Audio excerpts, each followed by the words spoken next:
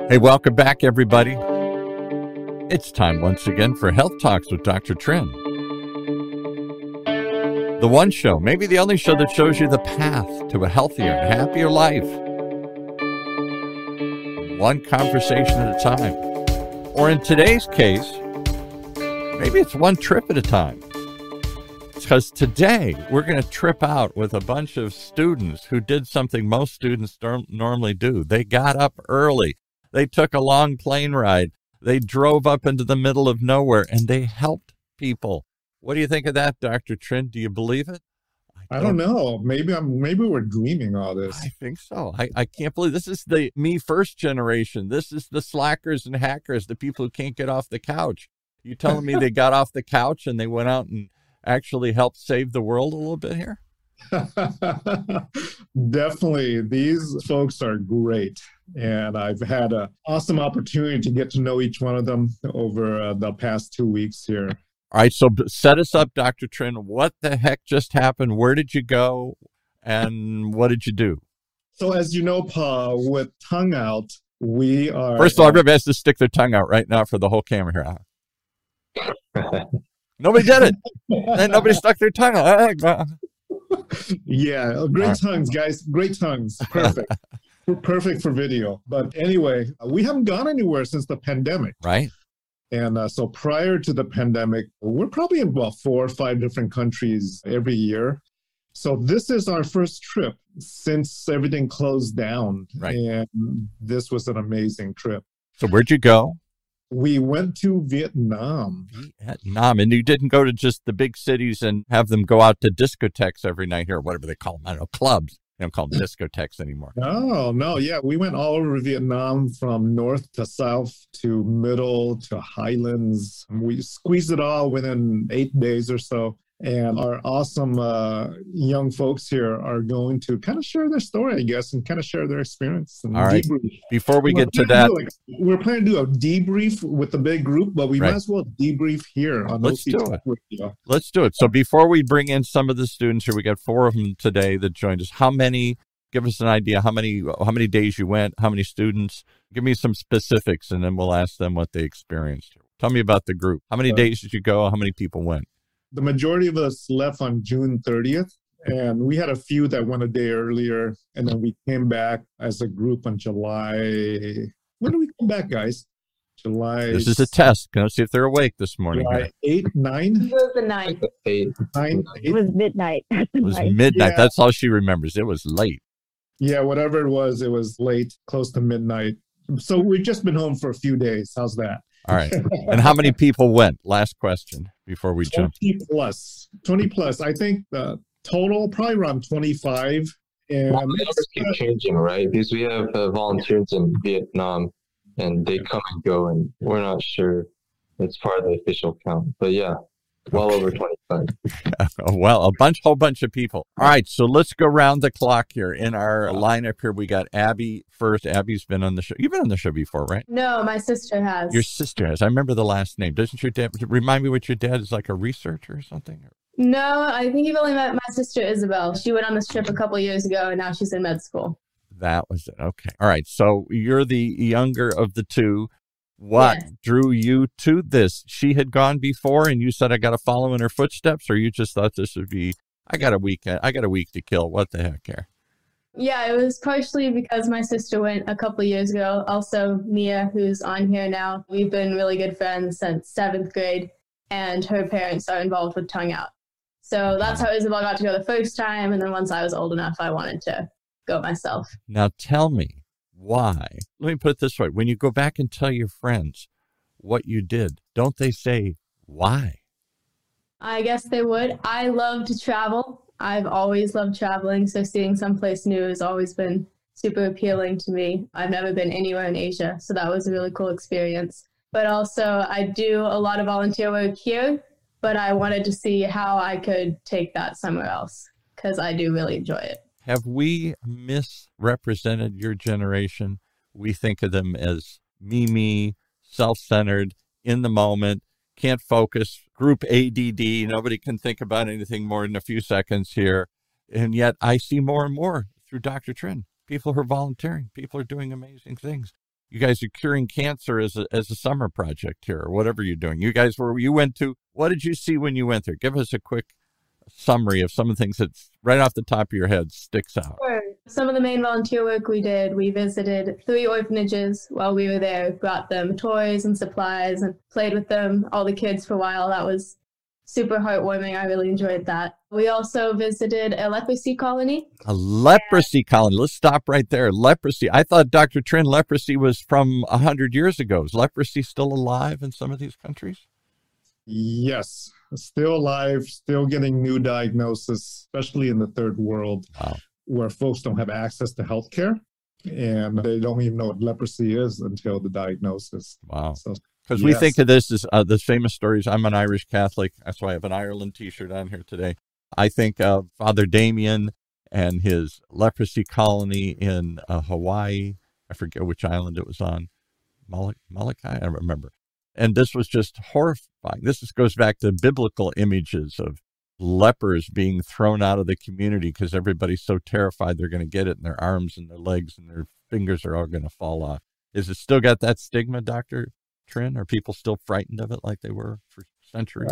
Absolutely. And for that reason, the government, whether you're still contagious or not, the government will still isolate you into the colony and keep you in there until you pass away. Until you pass away. So it's a death. I mean, it's a sentence for life. You are shunned and thrown in, driven out of the community, and we'll give you some place to live, but don't ever come back. Absolutely. Wow. All right. So Ming, what did you think when you saw a leper colony? Did you even know leprosy was still alive in the world? No, it was totally something in the textbooks up till then. And it's so incredible that they lock these people up in here. They can't leave. And they didn't know it was a curable disease until recently. But even so, just because of the social stigma, they're being forced to kept in there.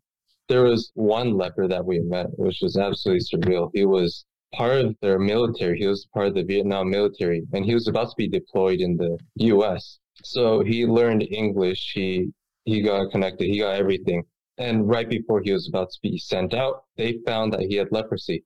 And so that would have been his ticket out of the country. But they found his leprosy. So they sent him to this colony, and he's been there since, I think, for 30-something years. I don't know if any of you... 30 years. So 30-something years, yeah. Maybe someone can correct me on that. But he's still there. He speaks perfect English. And it's almost like conversing with an American, except he's missing a couple fingers. I think he's missing a foot. And he's keeping up to date with the news too. He's got radio, he's got television. But the thing is, they can't leave. And it's so weird that people are just like you and me and are being kept here. And people don't visit them again because of the social stigma. So who's going to go to a leper colony? I'm sorry, my cousin, my friend, my child is in a leper colony, but I'm not going. I'm not going to risk getting it. They have to live apart, as they have since biblical times and before, driven out of the communities to live somewhere on the margins. All right, so Mia, you've been there before. Was it anything different this time? Does it just remind you what's happening in the other side of the world, or did you see something different this time? I actually have not been there before. But okay. My I assume that has. because Abby said your parents are involved in, so I assume they dragged you along before. But no. Yeah, this was actually my first time going with my parents, so it was definitely a shocker and very humbling. Honestly, I didn't expect so much of the stigma to still be alive, obviously, and the fact that even the children, if you were the child of a leper, you were still allowed to go to school, but no kids would play with you. You wouldn't ever be invited to people's houses. So really, you are in the same situation. And is that true, Dr. Trin? Is it that transmissible if I even touch one? These are like in India, a caste of untouchables almost. I can't touch them. I can't hug them. I can't ever come in contact with them because I'll catch it. Is it really that? Is it really that? That's the common belief, but it's not true. Leprosy is an infection where the bug is actually in the same family as tuberculosis. So it's actually airborne rather than the contact, just like TB is airborne. But it's actually very treatable with a course of antibiotics. The success rate is super high. The problem is the fear of lepers in the fact that they don't have fingers and feet, and they get these dry gangrenes and infection. So people think that if you touch it, you're infected and all that. But it is very treatable after a course of antibiotics. So, Berrie, did you recoil at all? Did you pull back when these people want to run up and first of all, do they want to run up and touch you, or do they recognize that nobody wants to touch them? And how do you react to them when you see them the first time? Tell us the truth. Come on, tell us the truth. It's definitely a lot different seeing it in person. I didn't know about what we were to expect a little bit in advance. My parents and my brother had done this trip before, so I had heard a little bit about what they had done. But it's a lot different seeing them in person. And for them, a lot of them, they didn't necessarily run up to you because a lot of them some of them don't have limbs anymore, or they're paralyzed. So a lot of them are kind of wheelchair bound or they're bed bound. So a lot of the times we had to be the ones to go up to approach them. And so a lot of them are recipients to touch. A lot of them are open to hugging, to holding hands if they still have hands. And a lot of them like to take pictures with us, and because we would be able to print them out and share them with them so they could have pictures of us and them afterwards. And so I think just knowing that a lot of these people haven't been touched probably in a really long time by somebody who isn't a caretaker, and knowing that they probably haven't felt that in a long time, it made me feel okay to, go up and touch someone who isn't going to get me sick despite that stigma. And I hate to admit it, but I'd probably be one of the first I'd want to touch, but I'd probably recoil if I saw they had no finger or foot. And I'd probably fall back to those stereotypes myself. And I wonder, I'm afraid to touch people today because I'm going to get COVID, much less leprosy. What do you think, Abby? Any hesitancy to embrace these people? Does it take you, do you have to force yourself to say, no, wait a minute, they're not a threat no, to me? there was no hesitancy for me. I was very happy to do it. They were very friendly people. You guys are much better people than I am here. I got to be honest. I would welcome the chance to help them. I wonder if I wouldn't fall into that same trap and pull back. Somebody reached out their hand with missing 2 fingers to me here. How about you, Ming? Any hesitation? No, I don't think there'd be any more hesitation than going out into Walmart and hugging a random stranger there. Yeah, I think the definitely hardest part was overcoming you've never met this guy before, but you're going to give him a hug and you're going to say everything's going to be okay. You're going to hand them that red envelope we hand out red envelopes. It says, hey, we're here for you. Those 2 fingers that are missing, that doesn't really matter. Their faces look the same and they're living sort of the same. They're people inside. They still got the same dreams and hopes. What's it like, Dr. Trin, not to be touched for years? I've read about orphanages. We'll talk about, you went to an orphanage too. That in many orphanages, because there's simply so many kids to take care of, that many of them never get hugged, touched, ever, or rarely. What's that do to your psyche if nobody ever holds you or hugs you? We know from a science perspective and from a medical and health perspective that the lack of touch, the lack of just being validated for who you are definitely leads to mental health issues, right? Not just in adults, but especially kids and babies. Yeah, right. And so imagine just spending the last 30 years of your life in a colony where nobody wants to see you. You're not wanted in society. And this is actually the exact reason why we go specifically to these leprosy colonies, is that we believe that there is a human value from just being who you are, without necessarily your degree, your bank account, or what you can do or how many fingers you have, right? That we believe that there's a God who loves you. And so it's not just about sending money. It's not just about bringing, this is a medical mission mostly. So you're there to, I guess, what do you do? Administer shots or checkups or other sorts of things for people who haven't had their teeth checked or haven't had a booster shot for something. What kinds of work do you do when you go there other than hug them? And yeah, it depends on the specific areas. So we did medical clinics when we were there.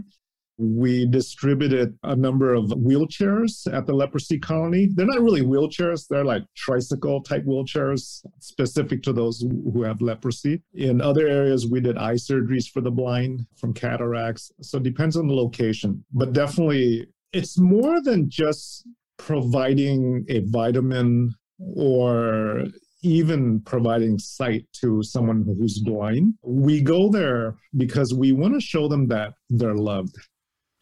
That's the key.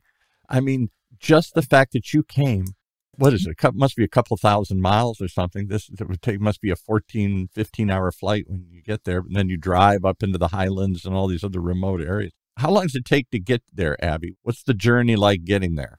Some of our group had 2 layovers, so 3 planes to get to Vietnam. I personally only had 2. And I believe combined the flights, it was 14 hours. Wow. Yeah. 14 hours there. And then how long does it take once you're there? You got to get in what, a van, a bus, a Jeep? What do you do? We were traveling every day or every other day to different locations. And it was sometimes a short plane ride, or we often were in a bus, the whole group. But Ming, you guys are all young. You're not used to this kind of regiment of rounding everybody up and doing something here. Is it difficult to round up all the kids every morning and wake them up? Come on, it's time to go. Oh, I don't want to go. Can't we just say She said it's a lot of traveling, and you called it couch potatoes earlier. It's just one couch to another, right? When you get up from your chair, you're just on your way to sit down again eventually. You're going to sit down at some point. Oh, man. But there's there must be no Wi-Fi or anything. What do you do? My grandson would be going nuts. Where's the video? Where's the YouTube? Where's the games to play here? That's interesting, right? So, I didn't have reception there because cricket doesn't support Vietnam. I basically didn't have Wi-Fi except for the few hours of downtime when we got to the hotels. But when you're there, you don't need Wi-Fi. All the entertainment's there already. You're seeing a new place, you're seeing new people, and these are totally different experiences that you wouldn't get if you didn't come on the trip with us. A leprosy colony, who, again, as you said, who's going to visit a leprosy colony? Who's going to get a shirt? Says, I hugged a leper today. Yeah, right. That's another thing. I think you should have a shirt like that, Dr. Trent. Have you hugged a leper today here? People would look at you like you're Looney Tunes. Do we have a shirt like that? You've met Jerry Houston, and he was talking about making a shirt like that. He should. Jerry's been on the show before. I mean, what a powerful statement, because most of us think leprosy is one of those ancient biblical diseases that isn't around anymore. That was the assumption. Didn't they shut down Father Damien's leper colony, famous one in Hawaii? And I don't think any of these, I personally don't think leprosy, I don't think of leprosy as a current modern disease. It doesn't sound like it, no. Is it still prevalent, Dr. Trent? Is it expanding, growing, or is it on its way out like many other diseases have been wiped out through the years? Hopefully we should see less and less of it as the nations become more westernized and developed. But currently in the third world, it still exists. So still alive and well. Wow. All right. So Mia, when he said no Wi-Fi, no online access, I saw your eyes get really big. Do you spend a lot of time online, and what was it like to get off? At home, I do spend a lot of time online. My eyes went big because I thought he was being funny. But honestly, it was not a problem when we were there because honestly, you were so just involved with what we were doing and being with these people who were essentially strangers and really living with them for 10 days and doing all of this kind of charity work and volunteer work was a new experience that you don't get every single day. And it was great. It was good to kind of detox away from that stuff and live in the present. And it was good. It didn't bother me. All right, Berrie, she's smirking a little bit there. Any withdrawals from the internet? Was it worth the trip to go there and see real life as opposed to online life? Oh, no, it was well welcomed. I'm so glad to get away from being online all the time. So it was nice to really be there. And like Ming was saying, all the entertainment is there, so you don't really need to really be on your phone when we were out and about. There's so much beautiful scenery and so many beautiful things to do. And while we were helping these people, we didn't really need to have our phones to be doing anything besides taking pictures. So did you all know each other beforehand, or did you all just meet for the first time? We'll start with Ming here. Did you guys know each other? Abby and Mia were friends since 7th grade or something, but the rest of you guys know each other? No, not really. On this trip, I really only knew one person. That was my professor that went with us. And everyone else, I met maybe 5 or 6 more people. We had a gift distribution because we were bringing gifts to orphanages and they needed to spread that out among our teams so they could get through check-ins. And I met maybe 5 or 6 of them in Irvine a couple of days before the trip, but that's about it. But it's just that people on this trip are so interesting. Just aside from wanting to come and meet lepers, we have so many doctors. We have so many serial entrepreneurs on this team as well. We have some amazing people, and that makes it really easy to connect with them. And give me some examples. Is it all just young people? Is it people of every age? Ming, who did you meet? So yeah, we did kind of split up into young people and the old people group. I would think so. The young people start hanging out with each other, and the old people are like, I don't know what to say to these kids. Come on over here and help me. Yeah. Come help me with this box. No. Yeah, right. We had, I think, 5 young people. I would say that's below 30 years old. And a couple of us just got out of college. We have Abigail and Mia who are just high school, and I think Berrie's out of college for a few years as well. And then the age group, parents age 30 through 50. So when you go back to where you're all from Orange County here somewhere, where you live in, just a city, Ming, where you live in? I'm from Fullerton. Fullerton, okay. I think we're kind of centered around Irvine because that's where a lot of our doctors are coming from. I was going to say, I don't know why, but Irvine seems to be a common place that other guests have come from. It's kind of the center of the county, and then Dr. Trent's in the medical world. And it's the center of all the hospitals. Seem to be 4 or 5 hospitals in Orange County are all in Irvine. So I would expect most of you kind of have similar backgrounds. I'm wondering what it's like to get out of that similar world and see the real world that ain't nothing like Irvine or Fullerton. I'll start with Ming again, then we'll go around the block here. What was it like to see another world? You read about it, you see it on the internet. I can go see it anytime, but to be talk there. About third world country, that's Vietnam, right? When you're on the streets and you're seeing the shops look like this and the schools look like this. We have police stations every 2 blocks. Yeah. That sort of thing. Yeah. I'll tell you what, I'll give you one quick example. So I haven't been nearly around the world like Dr. Trent. A couple of times I went out of the country, mostly when I was like in my 20s. And I went to a third world country and got off the plane, and there were machine guns everywhere.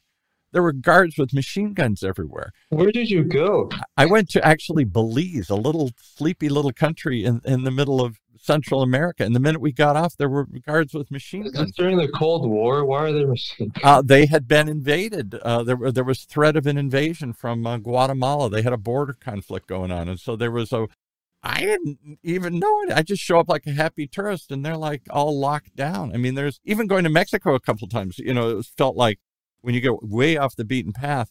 I remember a cop came up and tried to extort me. He wanted to stop. I had to give him money just for nothing. And I started saying, this ain't Kansas anymore. This ain't America. My first reaction is, well, that can't happen. Anything can happen. This is not America, Not America is a great way to describe it because it's starting to sound like it's happening in all sorts of countries. Half my family's from Malaysia, and that's something we call copy money. Copy money, and basically the policeman will stop you and won't hassle you. Just give us a few bucks. Yeah, just give us a few bucks for some coffee. And you just go, I'm an American. This can't happen. You're like, you're not in America.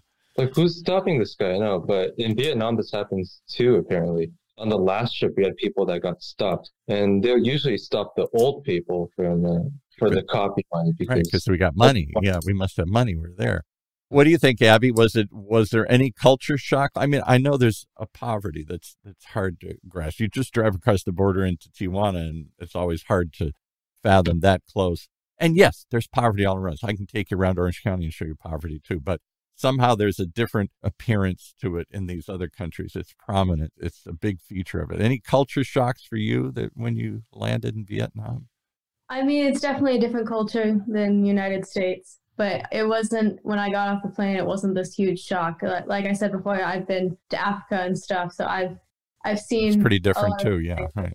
So it was definitely different, but not an uncomfortable situation. How about you, Mia? Any culture shock when you got off the plane? First of all, it's supposed to be very hot and humid. Is it very hot and humid this time of year, Dr. Trent? It seems like Vietnam always has this impression of being oppressively humid. Definitely warmer here than here in Orange County. Yes, very humid as expected. Kind of like jungle. Maybe Florida, humid. Yeah. It's a jungle everywhere. So what, Mia, any culture shock when you got off the plane? Whoa, I wasn't ready for this. I am personally half Vietnamese, so some of the cultures were recognizable, and I was like, oh, we do that back at home, but it's not the U.S. But it wasn't, like Abigail said, it wasn't uncomfortable at all. It was, if anything, very interesting and very intriguing. I love learning about different cultures, and I think it's really fascinating how different people do the same daily tasks just differently. So that was kind of cool to see. How about you, Berrie? Any culture shock? She's ready for anything, I can tell. Drop me in anywhere here. Yeah, I'm actually from LA County, so my background is a little bit different from everyone else here. And it's not, even though it's my first time going to Vietnam, I have been to other Southeast and East Asian countries, but each country that I've been to has been a little bit different. I think the thing about Vietnam that I wasn't necessarily expecting is there's a lot of parts that were a lot more, not necessarily as third world or a lot nicer than I would have expected. But even the parts that are a little bit more rural and more poor, a lot of the areas were really well kept. And like some other people were saying, it's very hot and humid there, but it's still a very pleasant environment. There's a lot of beautiful scenery and a lot of beautiful people there as well. And don't they just drive like mad? I picture people all on little motorbikes just going any way they want to, like so many of these in Thailand and other places. The light is just there as a suggestion. You don't really have to stop at the red light if you don't want to. Is that the way it is? Is it crazy? It certainly like is. People drive without observing the signals. I'm surprised there aren't more car accidents there, but it seems like the signals are more of a guidance rather than a thing to necessarily follow. I've heard that in Thailand. People just say whatever. They go anywhere they want to go, or Malaysia, or places where they just literally, I know that's a red light, but that doesn't really mean I have anything. a question. What are some of the other experiences that stood out to you guys besides the leprosy colony? Okay, we'll go around the block with Abby. Quick reaction. What's your one memory you can't get rid of? The orphanages for me, specifically the third one we went to, because I'm just in high school. I don't have a medical background. So the humanitarian work was really more impactful. I felt like I could do more there. Wow. So what image? Tell me, was there a kid you saw? Was there somebody standing in a corner and I can't get that kid out of my head here? Yeah, so the first and the third orphanage that we went to, we got to really play with the kids. And the first one, there was a lot of babies there, and we were all holding the babies and playing with them. And I was holding this one little guy who I never got the name of, but I was holding him for a long time. And he was really fun, really happy, really playful. So that's someone I'll really remember from this trip. I'll tell you once, I went to an orphanage once a long, long time ago, and you go up to these kids and how are you? And some little kids playing with a toy. And I made the mistake. I said, what's your doll's name? And the kid looked at me and said, I don't name my dolls. And I went back and looked at somebody and said, why? They said, because there's no connection. They're afraid somebody's going to take away the doll tomorrow. I don't want to get too connected to it and give it a name. They've been taken away from everybody. It was kind of a symptom of all this. There's no attachment. I'm not going to get too attached to you or even to this doll because I might not come back tomorrow. Any of that? I mean, it's a real different world. These kids are growing up without anybody. Yeah, I kind of expected when I set him back down in his crib for him to like cry or, not want us to leave. But he just seemed happy to have had the time that we did have. Same with the other kids, the older kids. They were excited when we got there and excited when we left. So I think they allowed themselves to have fun, but they might not have made the huge connection, which makes sense. But it was definitely super impactful while we were there. Mia's nodding. What stood out for you? Any moments that you can't get rid of? I would agree. The orphanages were really one of the big events of the trip, and really watching people interact and bond with even just the babies. The first orphanage was personally my favorite. It was just so heartwarming, especially to see my mom, who kind of thrives in these situations. She loves people and truly just held and connected with every single baby there. And it was just such a good experience to hold these children who didn't have the same life that we started with. Yeah. No. Don't get held. When they graduate from high school, there's nobody, whatever accomplishment they have in life, there's nobody standing in the corner applauding, saying, attaboy, that's my girl. They're on their own. What about you, Berrie? It doesn't have to be the orphanage. Anything that stands out in your head, you're like, wow, there's something, I can't get that image out of my head here. I think one that's different that we haven't discussed already is when we went to the Highland villages in Thuy Hoa. One thing that we also did besides food distribution and toy distribution at the village center, we actually went to the homes of some of the people who couldn't make it out into the village center.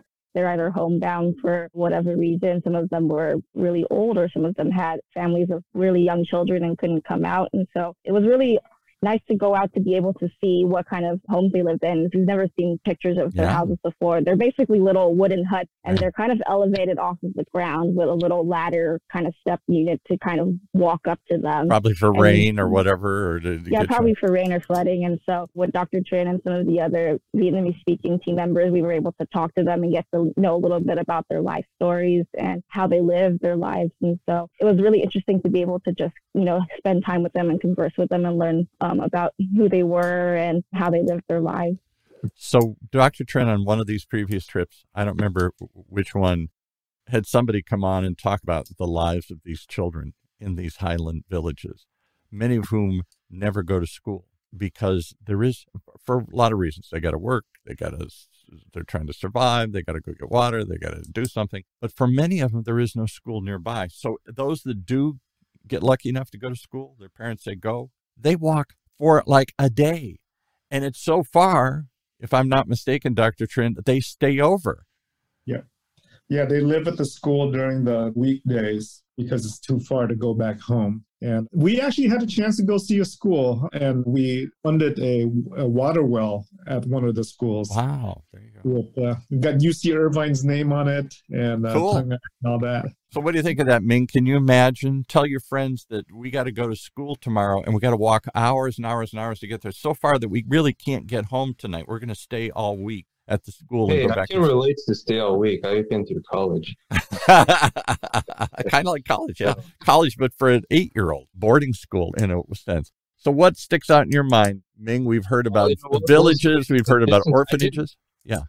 I didn't see the kids from the orphanages walk. I don't know if they go to school. I don't know what they do. But I don't know what they do, yeah. Actually, maybe Dr. Trin can answer. Do you know if they go to school? And what do they do? If you're in an orphanage or you're in a leper colony, what do kids do all day when you have nobody? Yeah, it depends on their age, but the kids at the orphanage, there is a local school there. If they're at the age where they're school bound, yes, they do walk over to school and walk back. And do kids treat them differently? Because you got no parents, you got no mom. Kids always tease each other, whatever weakness they can find. Kids love to tease each other. I would bet they get in fights or something simply because they're orphans, and people make fun of them and laugh at them. Kids being cruel. I don't know why kids are so. Maybe that's just my life, but kids always were cruel. Not every kid, but there's kids tease without realizing what they're saying. So Ming, what stood out for you? Well, back to you. What's the image you can't get out of your head every time I think of orphanages? No one's talked about this, but the second orphanage. Yeah, everybody like the first and the third. What was wrong with the second orphanage? That's the first one. They're babies. They don't talk to you. They don't know who you are. You think they're cute. They don't think you're cute. But Mink's telling it the way it is. Babies. What do they know? Right. Nothing. The second one was a Buddhist pagoda. It was a Buddhist temple, and it was monks taking care of, I think, 150.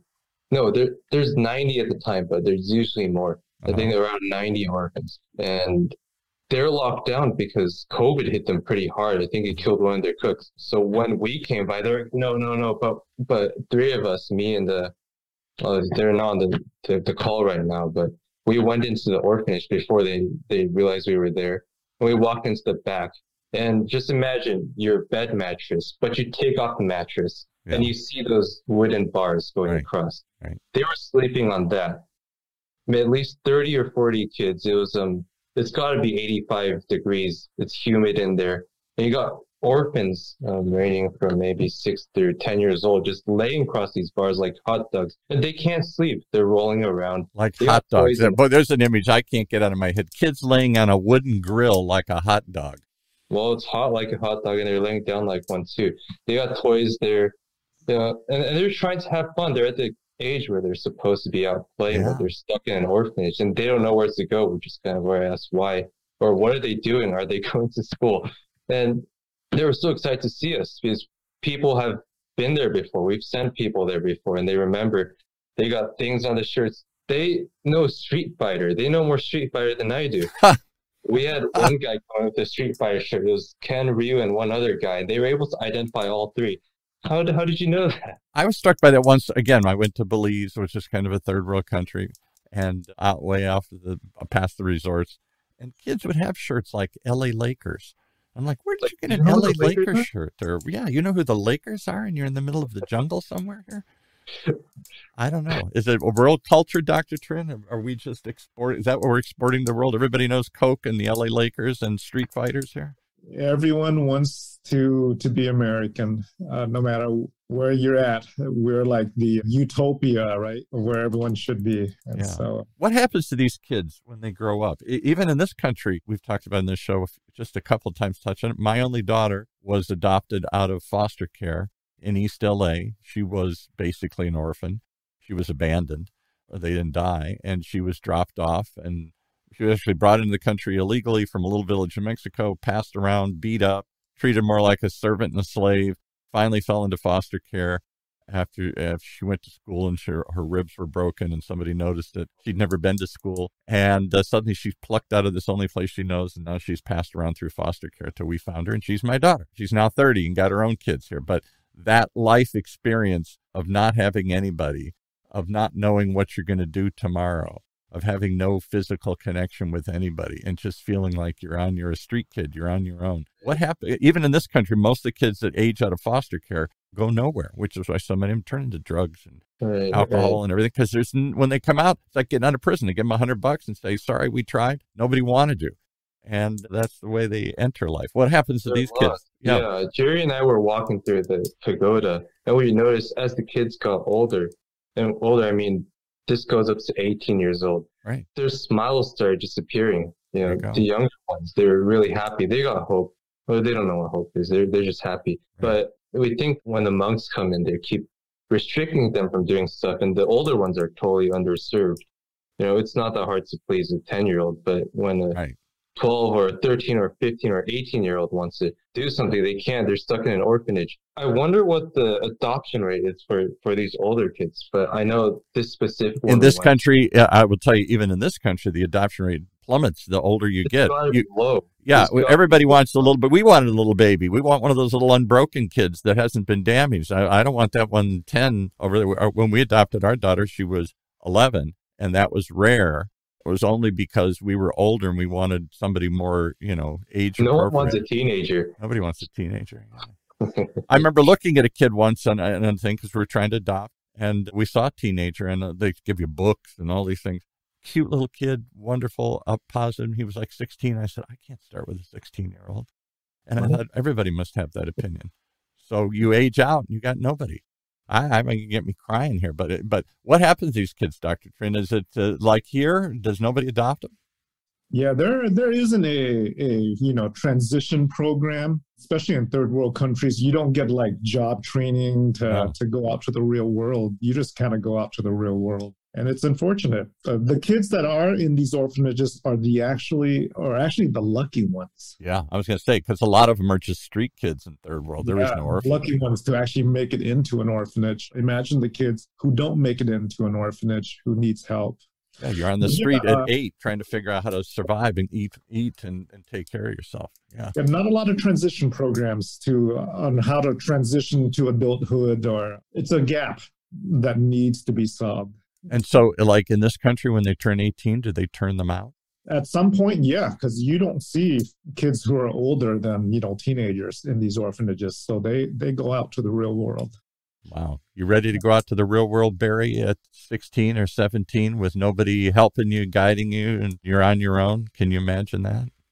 Definitely not. And I think one thing that was interesting to learn about some of these orphanages is that some of them, they're there because their mothers dropped them off because they weren't able to take care of them. Wow. So one thing that a couple of these orphanages do is they try to keep them connected with their family since they know who they are, and are hoping that eventually that their families would be able to take them back. So that's something I hadn't seen before at orphanages before. So that was something that's very interesting.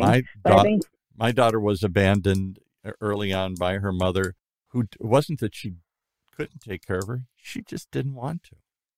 Nobody will know why, but that's the impression everybody got. I just don't want to. She got other kids, and it's a pain. And it's not just, gee, I would love to take care of you. I don't want to take care of you. we know from trying to communicate with some of the relatives back, because we were worried that somebody's going to come back in the picture when you're going to adopt somebody and suddenly say, oh, I'll take them back. And the word was nobody wants them. Can you imagine, Abby, if somebody said, nobody wants Abby?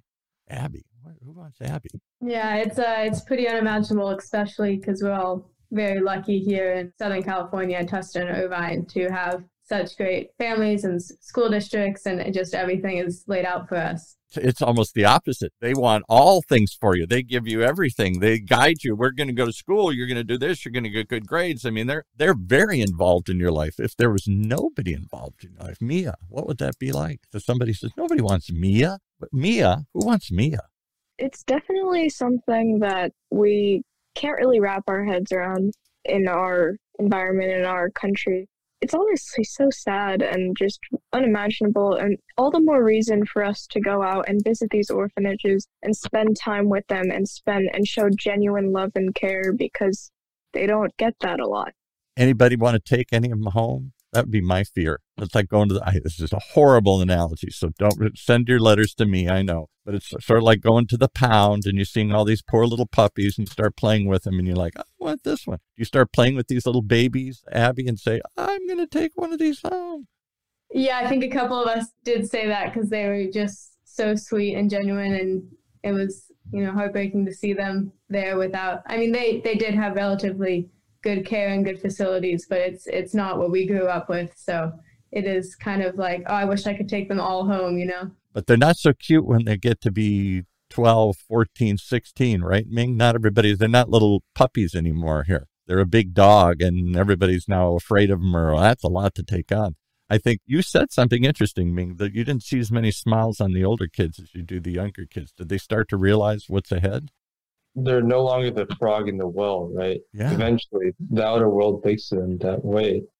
We're not normal. We're sort of outcasts. That's sort of a recurring theme with a lot of these missions, the leprosy center, the Highland villages, and these orphans are people that no one really wants. And you were saying the adoption rate in the States are low. Well, imagine how it is for Vietnam. These people are struggling even more. Yeah. And the people have even less incentive to take in even someone who's younger than like 8 or 6 or just a toddler.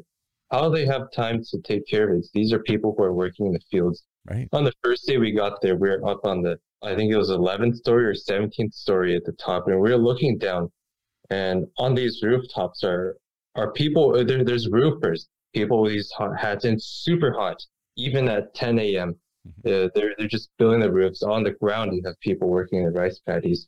And these are the sort of people we're expected to take in the orphans. I got enough problems on my own. I got to take in somebody else's problem here. I got to fix somebody else's problem here. So it just becomes even more hopeless for the older kids. And I can only hope that, there's a good transition program for them into the real world, but it doesn't sound like there is. I encourage you all to go to one of these, like go to Orangewood or any of these things. You want to go see another volunteer, because we all think, well, that's there, but not here. Go see the orphan kids here. Go see the foster kids here. In the foster care system, the last figure I saw is there's 500,000 kids or more in foster care right now at any given moment, half of whom will never go home to anybody. We pull them out of these horrible situations and we don't know what to do with them, and half of them become orphans themselves and have nobody. It's like the homeless. It's like orphans. It's in the shadows, though. We don't see it in our face every day here, so we don't think about it. We don't know. They're kept so far apart from everything else. It was quite a drive to the orphanage, too. So what do you think, Dr. Trin? What's your takeaway? Your takeaway is always hope. You seem hopeful every time you come back here, that there is hope. Is it the story of the starfish? I tell this over and over again, the famous story of the starfish. Do you know this one, Dr. Trin? Kid's walking down a beach, and he sees all these starfish wash up on the shore, and they're all dying because they got to get back into the ocean. And some old man walks, and he starts picking them up one at a time and throwing them back into the ocean. And the old man walks by and he says, what are you doing? There's thousands of them. You can't save them all. And the kid says, but I can save this one. Is that what it's about? Just one tongue out, one saving one at a time? Absolutely. That's what it's about. Absolutely. Because, we can't save everyone. And, there'll always be naysayers. Why are you spending so much money to go over there? And, what can you do in a medical clinic that's long term? But if we can save one child at a time. For one day, for one moment, for one hug, for one If we can bring vision to one blind person at a time, we can make a difference. And that's what we're about. One person at a time, one child at a time, one blind person at a time, one leper at a time. And that's our mission and our goal. Well, today you've shown me with 4, not 1, that there is hope for the future here. This generation isn't all about slackers and hackers and hanging out on the couch and what's in it for me in the immediate moment here. Here's 4 kids that got off the couch and traveled halfway around the world to hug a leper and to hold an orphan. My hat's off to you. I never did that. You guys are way ahead of me. So where will you go in the future? I can only guess. And it sounds more hopeful than I want to be most of the time. It's like, it's doom and gloom. It's the end of the world. The generation behind us, they're worse than we were. I'm wrong. You guys showed me 4 people at a time. I'm more than happy to. And it's definitely an honor to be able to represent such a great organization and then fly all the way across the world to do things like this and get these amazing experiences. Thanks to Dr. Shin and thanks to Paul for putting us on here. Thanks for sharing. One more question. We'll go around the block real quickly. Abby, would you go back and would you tell others to go? Yes, I would definitely go back, and I'd definitely like to have others come with us. I think it's important to always go. Ming, what do you say to your friends saying, come on, man, we're going to do this today? And you said, no, I'm going to Vietnam and hug a leper. Should they come with you? Yes, I think they should. I think a lot of my friends would enjoy that. All right, Ming, what do you say to your buddies here? I definitely recommend it. It was amazing. Mia, you're nodding yes. Absolutely. The language is not even a boundary in some areas. Yeah. Honestly, love is its own language, and I highly, highly suggest. Love is its own language, but I'm going to remember that one here. Berrie, anything to add to that? What do you say to your friends, your pals, your classmates? Yeah, anybody can come and serve and help take care of other people in need. You don't have to have a medical background to go on this kind of medical mission trip. Like Mia said, you don't necessarily have to speak the language. There's other people who can help in any areas that you might be shortcoming with. All you need to do is come with love and being prepared to just help somebody else who might be less fortunate than you. I love it. Dr. Trin, if somebody wants to ride along the next time, give us a website. How do they do it? Tongueout.org. That's it. And they have to stick their tongues out. Well, that's it. That's a criteria. All right. So the last shot before we go, everybody's got to do this, including Dr. Trin does this easy. Everybody's got to stick their tongue out. I'm going to count to 3 and we're all going to stick our tongue out. That'll be the last shot that we have on YouTube here. It's like the Rolling Stones, that famous cover, the big tongue hanging out. All right, here we go. 1, 2, 3, tongue out. Okay. All right, thanks so much for joining us here today. What an amazing story. You guys are amazing kids and amazing effort. Thanks. Thank you.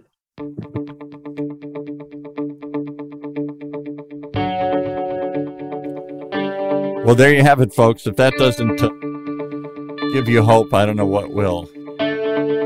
Together we can get through this. You just got to join us each and every week for Health Talks. Here with Dr. Trin. Hear the most amazing stories and the most amazing people who are making a difference. One tongue at a time. Right here in Orange County's only community radio station, OCTalkRadio.net. Streaming live from our studios here at the University of California, Irvine's Beale Applied Innovation Center.